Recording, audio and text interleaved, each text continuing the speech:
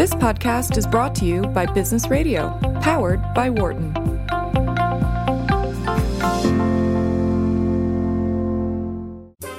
This is the Work and Life podcast, which explores how to create harmony among the different parts of life: work, home, community, and the private self, your mind, body, and spirit. Here is your host, founding director of Wharton's Work-Life Integration Project and author of the bestseller Total Leadership, Professor Stu Friedman. Francesca Gino is a behavioral scientist and the Tandon Family Professor of Business Administration in the Negotiation, Organizations, and Markets Unit at the Harvard Business School. She's been honored as one of the world's top 40 business professors under 40 and as one of the world's 50 most influential management thinkers. She's the author of the books Sidetracked and Rebel Talent: Why It Pays to Break the Rules at Work and in Life. In this episode, we discuss what it means to be a rebel, some misconceptions about rebels, how being a rebel is good for business, and how to cultivate rebelliousness, even in your children, especially the talent of curiosity. Francesca also responds to a couple of great questions from listeners who called in to the radio show. So now, get set to listen to and learn from someone who has produced a great body of work and focused it on this wonderful idea of cultivating rebel talent. It's Francesca Gino.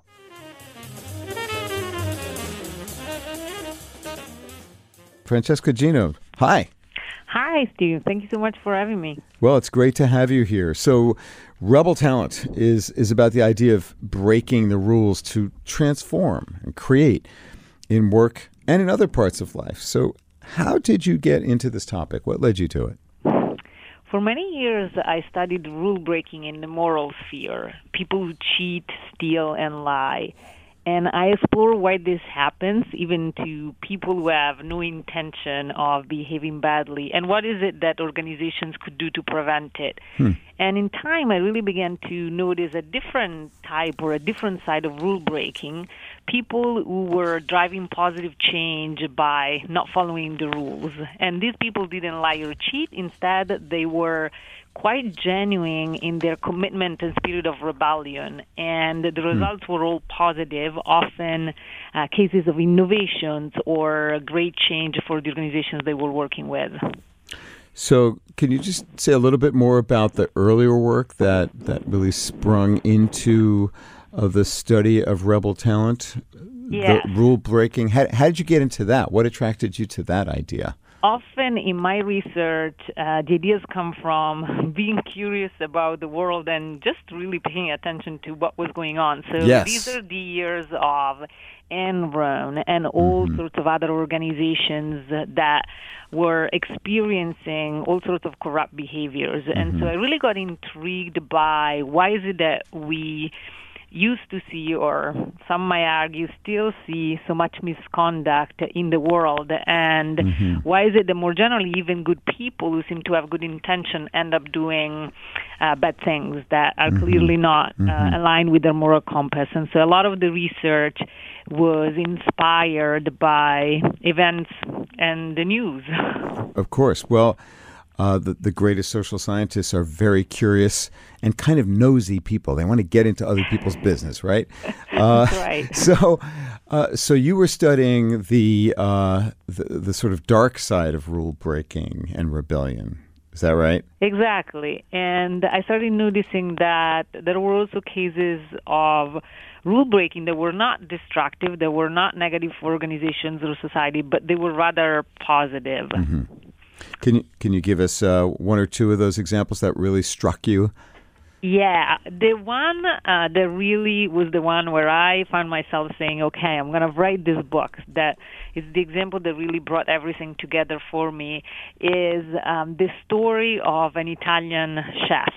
His name is Massimo Bottura, and he's the chef of a 3 Michelin star restaurant in Modena, Italy.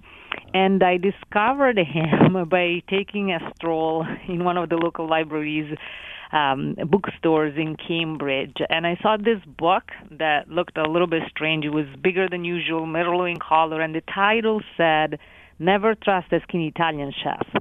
And never trust a skinny Italian chef. That sounds like wise advice. Exactly. And being Italian, I was really intrigued. Of course. So I started flipping through the pages, and what I saw were images of traditional Italian dishes that were looking quite yummy, and they were quite beautiful in the way they were put together, but they really didn't look like the type of dishes I grew up with.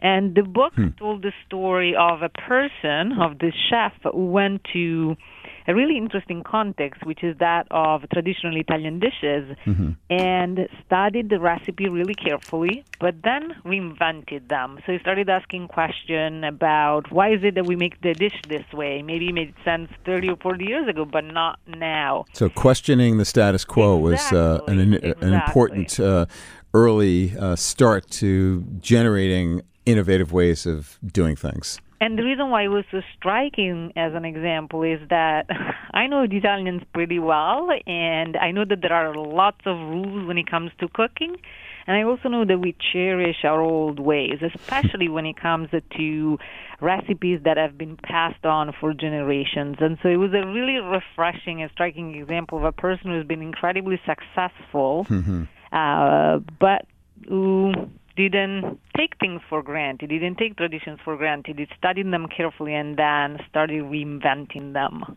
So he had to break some rules. Exactly. He has this 3 words that he uses a lot where he says, break, transform, create. And in fact, when I asked him what inspired him in his way of thinking about innovation, he told me about an artist, a Chinese artist, Ai Weiwei. And he showed me the picture of one of his pieces of art where you see the artist breaking a 2,000-year-old vase. And he asked himself the question, why would a person do such a thing? And in the gesture, he was trying to be constructive rather than destructive, of generating something new that is based on quite a respect for traditions, but moving away from things that we tend to take for granted.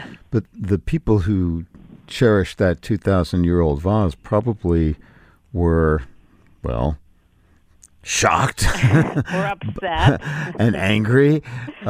So how did this artist manage to convey his idea of sort of creative destruction in a way that that allowed him to, well, express his art and for it to be accepted? Or did he? Yeah, so it's actually, his story is quite similar to that of Bottura. So if you think about his own restaurant, he struggled at the beginning. In fact, the tradition-bound Italians were not too happy about the fact that he opened a restaurant where he was trying to reinvent tradition. And when I asked him about what was really critical to him persisting through the challenge, through this, he called it more than resistance. So people were really fighting against him. He called it what? More than resistance. More than resistance. It was real resistance fight. Plus. Real fight from the tradition-bound Italians. But he told me about a summer that he spent at Il Bulli, and what he learned from Il Bulli, from the chef and owner of Il Bulli, also another famous restaurant in Spain at the time, was to really make sure that he felt the freedom to express himself. And so after that summer, he went back to Modena, he sold everything that he had, and he spent money and time in the restaurant in a way that allowed him to play to his strengths and really express his views. And then a few months later, the first Michelin star arrived, then the second one, the third. And in 2016, his restaurant became the best restaurant in the world. So amazing. Quite a successful story, but after fighting some resistance. Well, it sounds like he also, at Il Bulli, had a kind of training and socialization that really encouraged him to take a fresh approach. Do I have that right? And how essential was that in his evolution, in his growth as an innovator? Yeah, it was a critical part. One of the quotes that he shared with me when thinking back to his experience at Il Bulli was that right away he realized that it was not just about technique, and what really changed him was the message of freedom from the chef and owner of Il Bulli, the freedom to really feel his own fire. These are his own words. And so to really try to look inside of himself and make his thoughts edible. And so it was really a message of try to bring yourself into the dishes and have the courage of express your ideas through the dishes in the restaurant. Like all great artists, musicians, performers do, they become one with their creative expressions. And of course, this does apply to other kinds of endeavors. You're not at the Culinary Institute of America, you're at the Harvard Business School. So how do you bring these ideas to business practice? So I started the journey by really trying to understand how these rebels are viewed in business. And part of the message with the book was to try to say that we think about rebels the wrong way. We seem to have a very fixed idea of rebels in the business world. So people generally think of Apple visionary Steve Jobs or people like him. And these rebels, the stories go, are very creative, but also difficult to work with. Sometimes they're even described as control freaks who create chaos, or people you rather not have as a boss or an employee. And I really thought that we need to shift our thinking, because to be a rebel does not mean to be an outcast or a troublemaker. Effective rebels are people who break rules in ways that are positive and productive.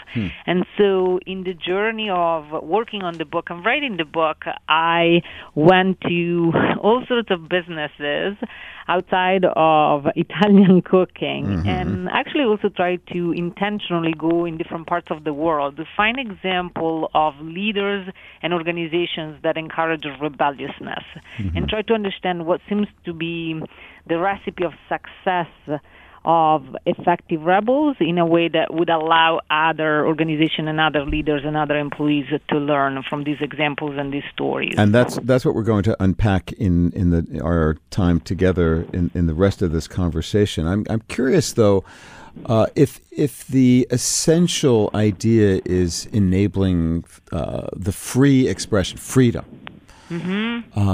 which is really at the heart of what we've been doing on this radio show for the last 4.5 years, is getting at different ways of enabling human liberation in work and in other parts of life, where one can be oneself fully, because that benefits everyone.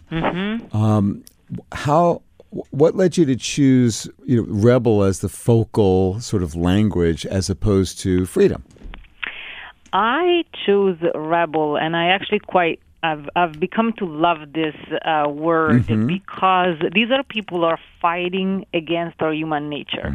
So when I think about the 5 talents that I identified that seem to be common characteristics or common talents that these rebels have, in order to really use them on a regular basis, you need to fight against something that doesn't come natural to us. So just to give you an example, and Please. I know that we'll dig a little bit deeper, one of the talents that rebels have is this talent for novelty, the desire to experience new activities, to be challenged, to grow in a way that doesn't come natural to us, because most people really like to fall back on familiar routines, things that we know, rather than activities that are going to make us uncomfortable because we have not experienced that before. And so there is that sense of fight that seems to be quite important to this aspect of breaking rules. And so the label rebel seemed to fit this idea quite nicely. So can you give us a quick rundown, Francesca, of what those 5 common talents are that you found in your research? Yes, the 5 talents are the talents for novelty, so having this preference for the new and unfamiliar rather than comfortable routines or activities that we know well. The second is a talent for curiosity. Curiosity is a really interesting one because we are born with it. In fact, if you look at the data, it peaks at the age 4 and 5, and then it declines from there. So hopefully we'll talk a little bit more about that. Then there is the talent for perspective. As humans, we tend to come to the table and look at problems usually only from one angle, which is our own perspective. And rebels instead seem to be able to look at problems from multiple angles and multiple perspectives. Then there is the talent for authenticity. So is this ability that rebels have to make themselves vulnerable, to express their views, their preferences in a way that sometimes requires some courage, because that means often going against what others are thinking and doing. And one way rebels are authentic is by playing to their strengths rather than dwelling on their weaknesses. And finally, there is a talent for diversity, which means that rebels think quite differently about people they interact with or surround themselves with, in a way that allows them to really leverage their differences. So the people in their circles are not people who just nod their heads and agree with them, but rather they're people who really challenge their way of thinking because they're just different from them. These are noble qualities that most all of us would want to somehow cultivate in ourselves. And yet, of course, many among us would have difficulty with some or all of these talents. How does your book, your research, help people to nurture these qualities, to cultivate the rebel within and enable them to bring more of their full expression of their particular talents or gifts to the world, to their work, and to other parts of their lives? I think the book can help in two main ways. One is that there is sort of a hope, a big hope, that readers are going to feel almost inspired by the stories of these rebels. So I tried to study them carefully, really learn about them, as I said, across different types of organization. And I myself felt inspired. I myself find on a daily basis thinking about ways in which I can learn to be more effective rebels, both at work and in life. And second, I tried to identify tips for readers. So what are the type of behaviors that these rebels use if they're in fact using a certain talent? And so part of the idea of not only bringing research in the book, but different stories and different examples is to allow for them to say, okay, I have a little bit of a set of ideas, guidelines that I can use in order to really embrace these ideas. I am curious to know, Francesca, what is it that you have been inspired by recently in the research that you're doing on rebels and your talk about it and what you're discovering as you go around the world speaking about this? What have you brought home to your own work and life recently? I've changed quite a few things in my own way of interacting with other people, in my own leadership, in my own parenting, in my own being a good spouse, as a result of this book and all the conversations that followed. First of all, I've become more aware of the rules that maybe implicitly I set for others. There is a story that I tell in the books that is a personal story that I think brings this to bear, and it's the story of, at the time it was my 4-year-old son who was up for breakfast, so he's sitting at the counter with a bowl of milk and cereal. And he was looking as if he was thinking very hard about something, and so he turned to my husband and said, "Daddy, remember the bottles that we bought for Easter to color eggs?" And so my husband went to the cabinet, he'd opened it up, got the bottles for Alex, brought them back, and said, "Alex, what are you going to do with this?" And Alex smiled and said, "I'm going to color my milk." And it was really interesting to see the reaction of my husband. His face was completely puzzled, as if he was really confused by what he had just heard. And so he turned to Alex and said, "Alex, we don't do that." Ooh. And Alex, being 4-year-old, looked back at him and said, "Why not, Daddy?" And my husband looked even always more a good confused, puzzled by the follow-up question. And then he turned to me and said, "Mommy, we don't do this, right?" Uh-oh. And it was an interesting moment because as we were having these conversations about whether or not it's right to have color milk for breakfast, Alex had opened the bottle of the red coloring, and he put it in his milk, and all of a sudden cereal was swimming happily in pink milk. He wasn't waiting for permission, obviously. Exactly. It's like these two need to figure it out. In the meanwhile, I'm just going to go ahead and try it. But it was interesting because who said that milk for breakfast needs to be white? And it was just a good example that made me smile. It also made me curious. So since then, I've tried all sorts of colors in my milk. And as it turns out, it tastes just the same. But if anything, you're starting off the day with a big smile, eating colorful breakfast.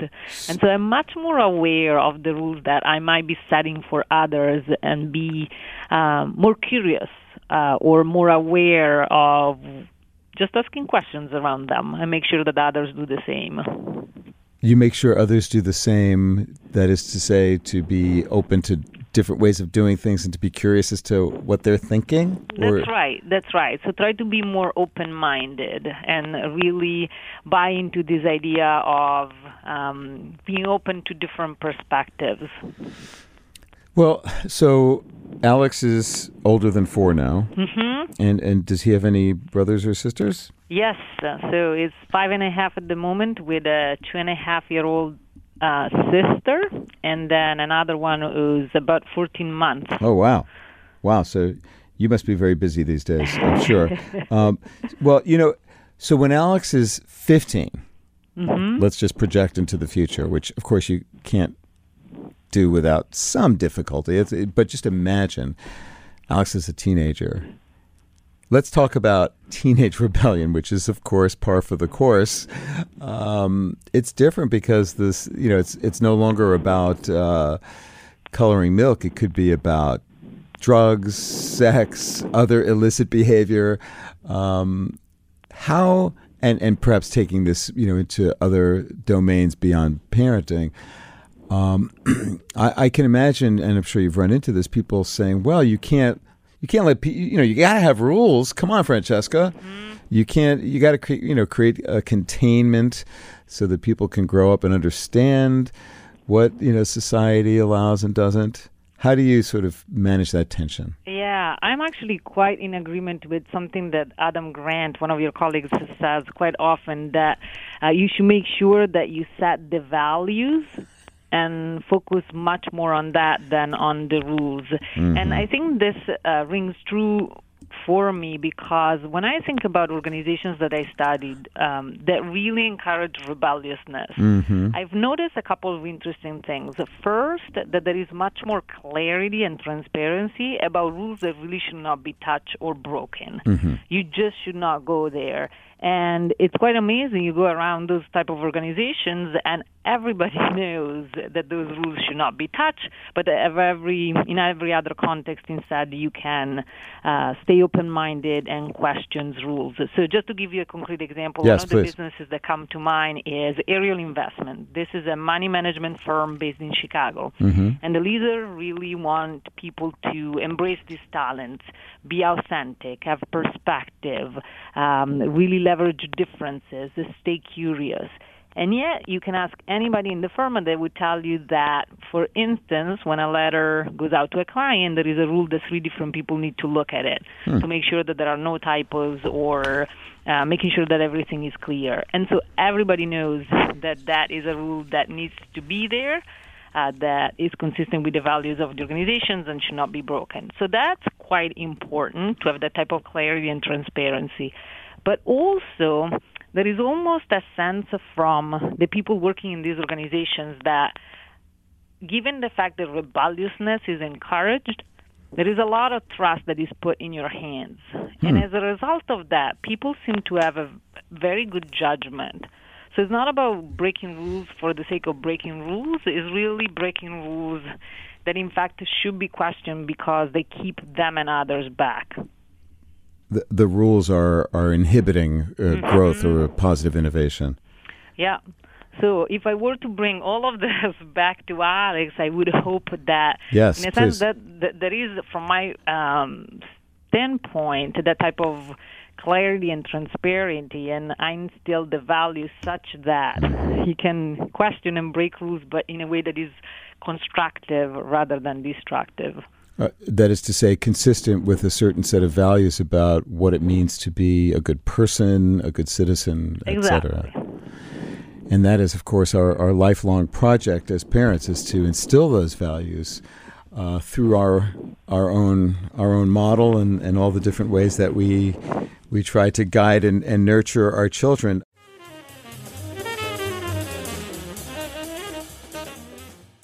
I want to make sure listeners get a chance to hear directly from you as to what are your like most valuable tips as you can try to get to the top set of them. I know it's difficult to do this sometimes for each of these common talents. If you were to sit somebody down and you had 5 minutes and to say, okay, here's some stuff you should do if you wanted to develop these talents to bring out the good rebel in you, what would you tell them? So at first, I might share my experience and say that for me, living like a rebel is a matter of trying little things. So for people who are going to check out the book, this example might make sense. So for example, I often show up with the red sneakers in formal settings.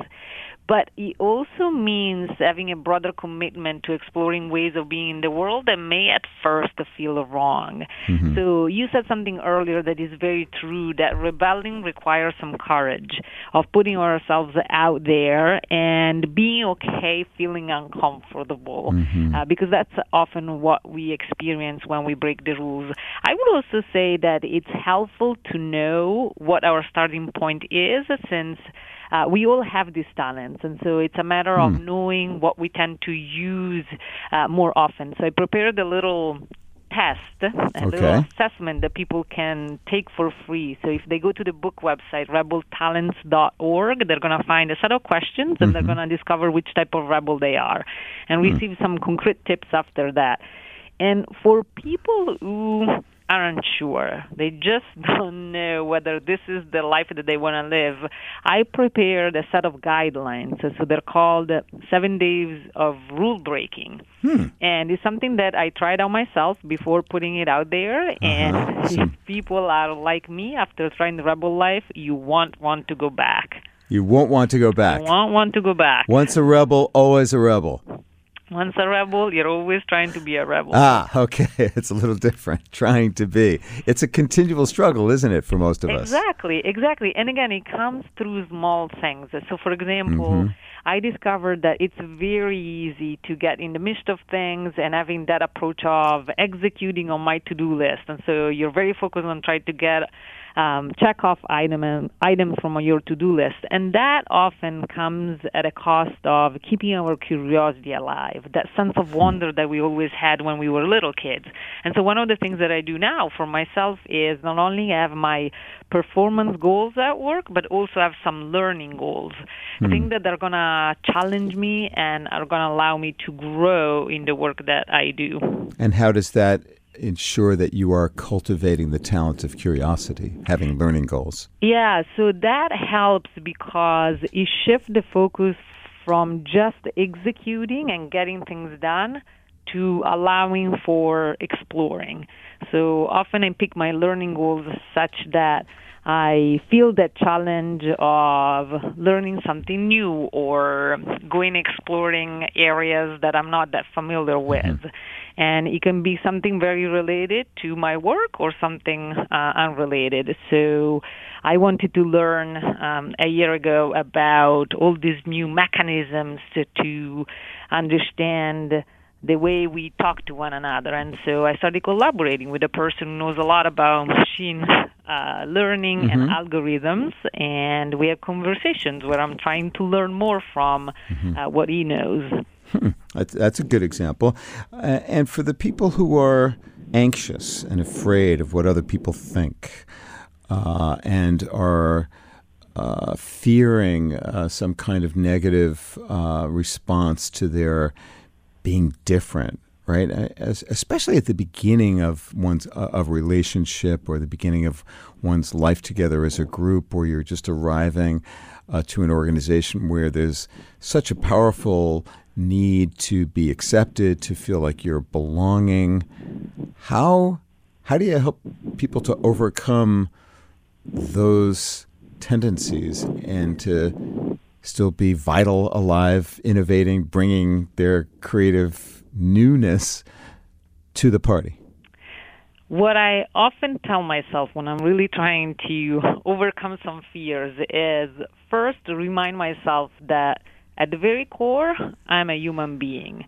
And things that don't come that naturally to me might bring some fears or some anxiety because they're not as well tested as other things that I've tried in the past. Mm-hmm. And I also remind myself, which is related to being human, that my intuition is often wrong. So, for example, when it comes to being ourselves or making ourselves vulnerable, which is a wonderful way of being authentic, we believe that that's the wrong way to go, that others are going to evaluate us negatively or that somehow we're going to make the wrong impression. Is just the opposite. People actually trust us more. They respect us more when we make ourselves vulnerable. So, well, because you're representing the human experience that they are no doubt able to relate to, because everyone feels that way. Exactly.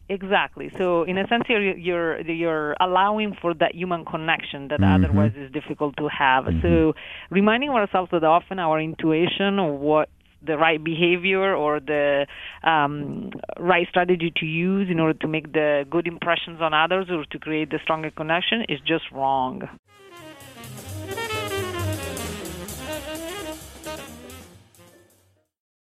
Eddie is calling from Las Vegas. Welcome to Work and Life, Eddie. Yeah, thank you. Tell us, what are you thinking? What's on your mind? Yes, I was just listening to you guys, and I was thinking about myself. I've always considered myself a kind of a rebel when I come into a new organization, a new job, and I personally think I commit myself to excellence. So I'm always trying to find ways to improve, which means sometimes it's not going to be doing the same things like they've always been done.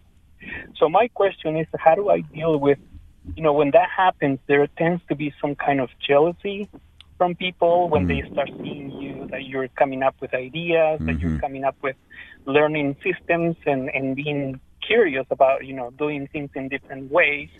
How do I deal with coworkers so I don't feel like I get rejected, but then there's that kind of jealousy that I sense sometimes? That's a great question, Eddie. Thank you for that question. Francesca, what advice do you have for Eddie? So I have a couple of ideas. One is to really focus on, let's call it delivery. So the way you bring your ideas forward in a way that might be going against what has been done before or that is just novel. And there I think that we can learn a lot from improv comedy. In improv comedy, one of the core principles is this idea of the yes and. So whenever you are suggesting an idea or building on a scene, you always start from a point of acceptance of what has been said or done before, and then you add to it, maybe in a way that is going to take the scene in a very different directions. But that type of acceptance before we contribute is actually quite important because it doesn't come across as threatening to people, but rather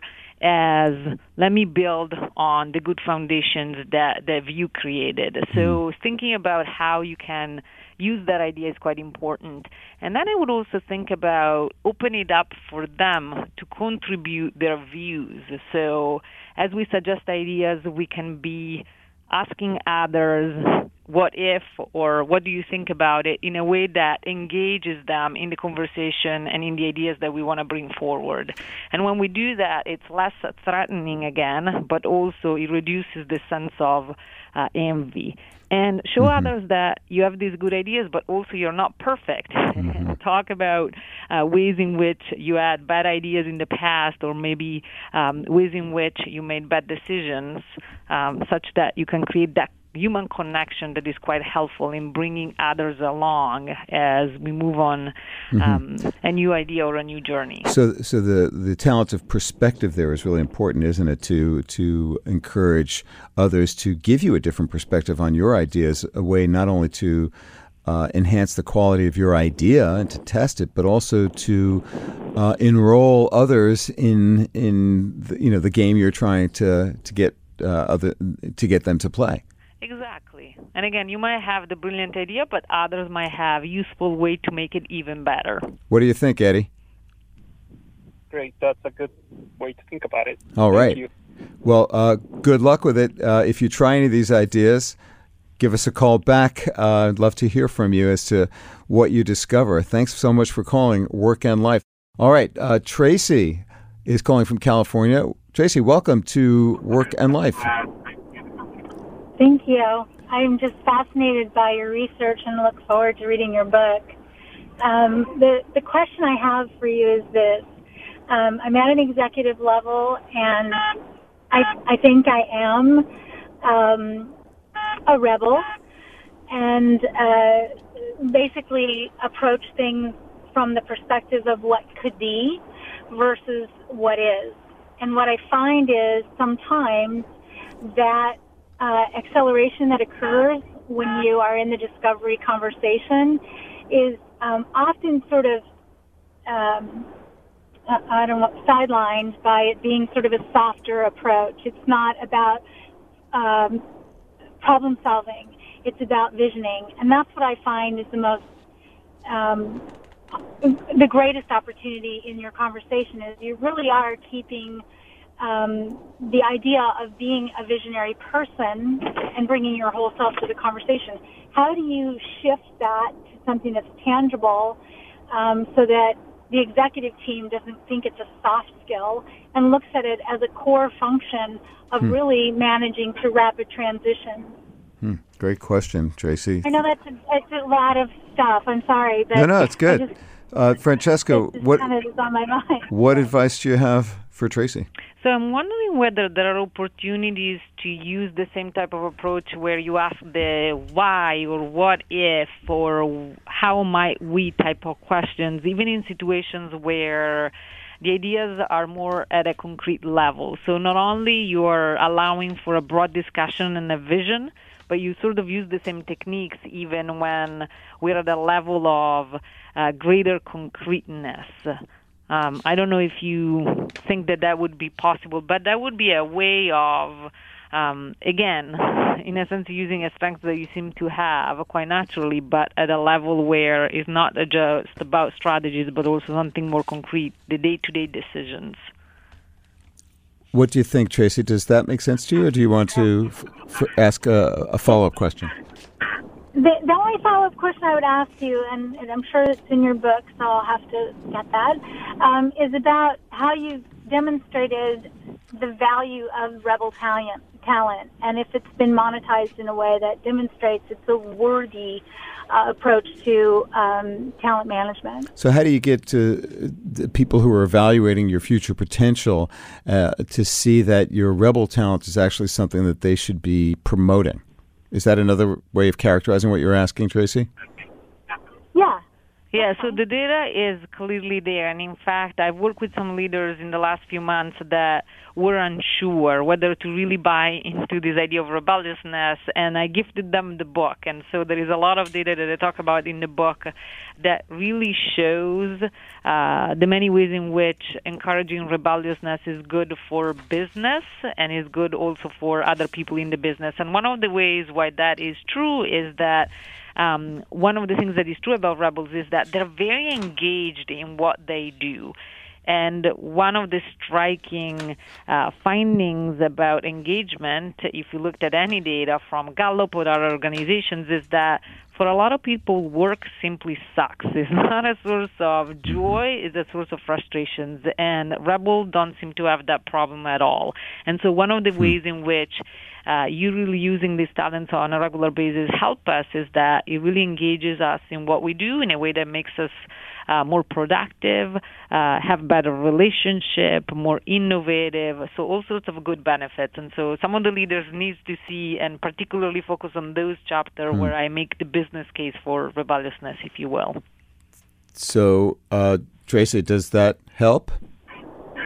Yeah, that's perfect. Excellent. Thank you so much for calling Work and Life, Tracy. Really appreciate it. Francesca, I have a couple more questions before we have to wrap up that I'd like to ask you. And that is, where is the strongest resistance that you have encountered in this approach to developing talent?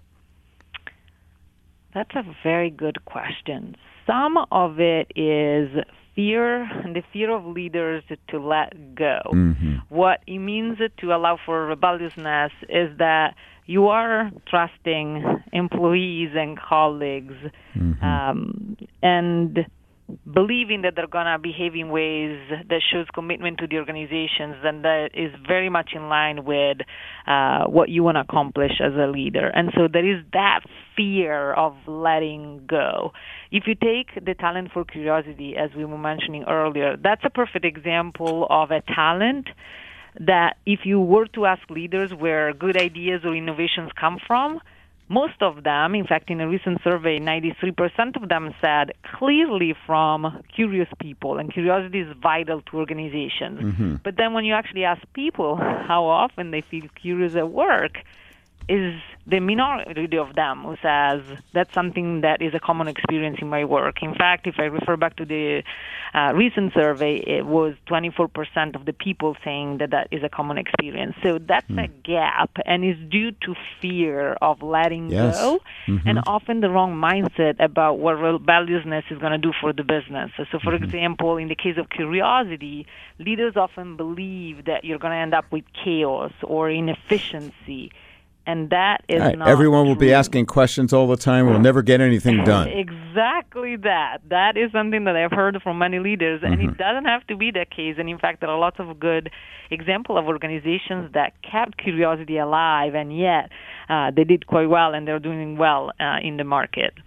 And indeed, the first of your 5 ways to bolster curiosity in your great article in the Harvard Business Review is to hire for curiosity. Exactly. Look for people who seem to have this innate desire to just discover things and put themselves in situations that allow them to explore. And as I said earlier, we were all born with curiosity. So it's in us, and it's a matter of making sure that we keep that alive. Now, you wanted to get back to what happens to the 4- and 5-year-olds, why curiosity declines after that age. So please tell us more about what you've learned in your research and perhaps in your own life as a parent about that. So part of it is where we keep our focus as teachers, as leaders, and often the focus is on the execution or making sure that we train to the test. And so, for example, I remember visiting a school for my son about a year or two ago, and I was struck by a teacher in an art class. And so the students who were in first grade were coloring, and she kept going around saying, color within the line, color within the line. And I just kept thinking, why? Or this idea that often when we're asked questions as teacher or leaders, we give answers. And what I do instead nowadays as a parent, I answer with questions and allow my son or my daughters to try to arrive at the answer on their own. And so try to find the small ways in which you can really keep that curiosity alive. And that is, in effect, modeling inquisitiveness, right? That's exactly right. It's a first important step that we can all take as leaders, which is, or as parents, or as partners, let's model rebelliousness, and in this case, curiosity for others. Let's be the one who asks why questions or what if questions. In fact, you recommend having whole days devoted to those very questions. How does that work? How do you actually do that? I was really intrigued by the idea that in a lot of organizations, curiosity seems to be shut down, and yet there is so much potential that we're missing out on when curiosity is shut down. And so I ran some intervention in a couple of organizations where the idea was to have why days. So you receive a message or an email at the beginning of the day where you're asked to think about the why a few times throughout the day. So I thought that it would be a good reminder to have on top of mind, since often, again, we get onto our to-do list and it's difficult to keep that sense of wonder alive. So what happened? What did you discover? So what we discovered is that when we have such reminders, we are actually, in fact, more likely to stay curious, and all sorts of good things happen. So we perform better in our jobs. We also form stronger connections with our colleagues at work. So sometimes the curiosity may be asking you about your day or learning something about your job. And we're also more likely to come up with creative ideas. That's such a great nudge for moving people to just a little bit more open, more curious. And I look forward to trying that myself. That's a wonderful suggestion. What's the most important idea that emerges from your research that you want to make sure our listeners know? We talked a little bit about the beginning, and it's really about the idea of thinking about rebels the wrong way. So the book is really about rule breaking as a constructive rather than a destructive force. Rebels are people who really challenge the status quo in ways that drive positive change. So that's a really important idea. And also hopefully shifting the thinking about the fact that we all have these talents, and it's just a matter of bringing them out more often. So when I talk to leaders, I often talk about a quote from the Italian sculptor and artist Michelangelo Buonarroti. He once wrote that sculpting is a process whereby the artist releases an ideal figure from the block of stone in which he slumbers. And if we stop for a second, that's actually quite powerful as a leadership tip, because it means that if we start thinking about the people around us or the people we work with as people who really have these talents, then maybe as leaders we can think of our job as setting the right environment for them to really bring these talents out more often. We are all Michelangelo. Exactly. Very last question, and we only have 30 seconds. How do you bring compassion to your working life? I, again, am inspired by what I saw in a lot of rebels, and one of the things that was true about them is that they had a lot of humility.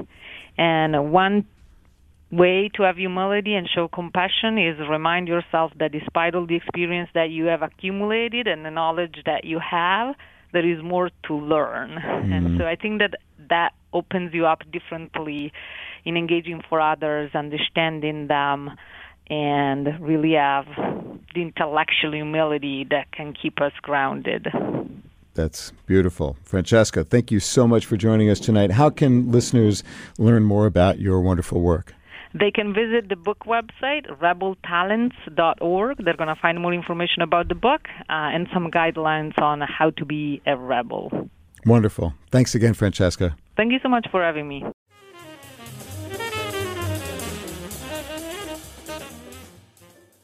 I hope you enjoyed my conversation with Harvard Business School professor Francesca Gino.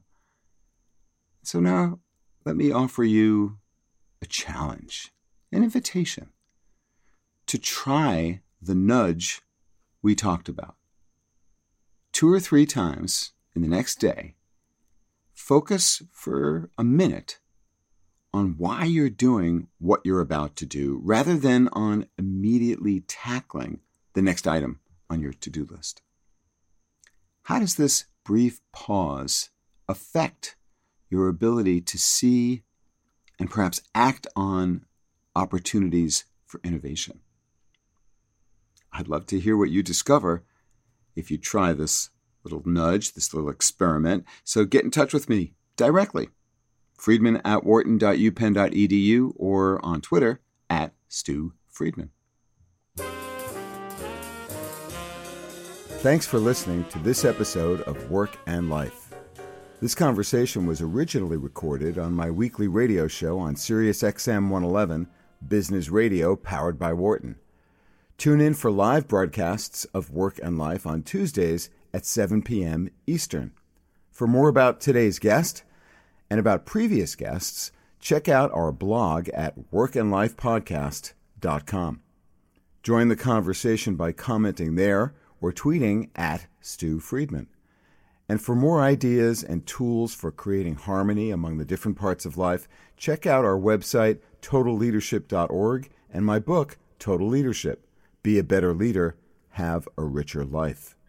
If you like this podcast, please subscribe and share it with your friends, family, and coworkers. Until next time, I'm your host, Stu Friedman, and I thank you for joining me. For more insight from Business Radio, please visit businessradio.wharton.upenn.edu.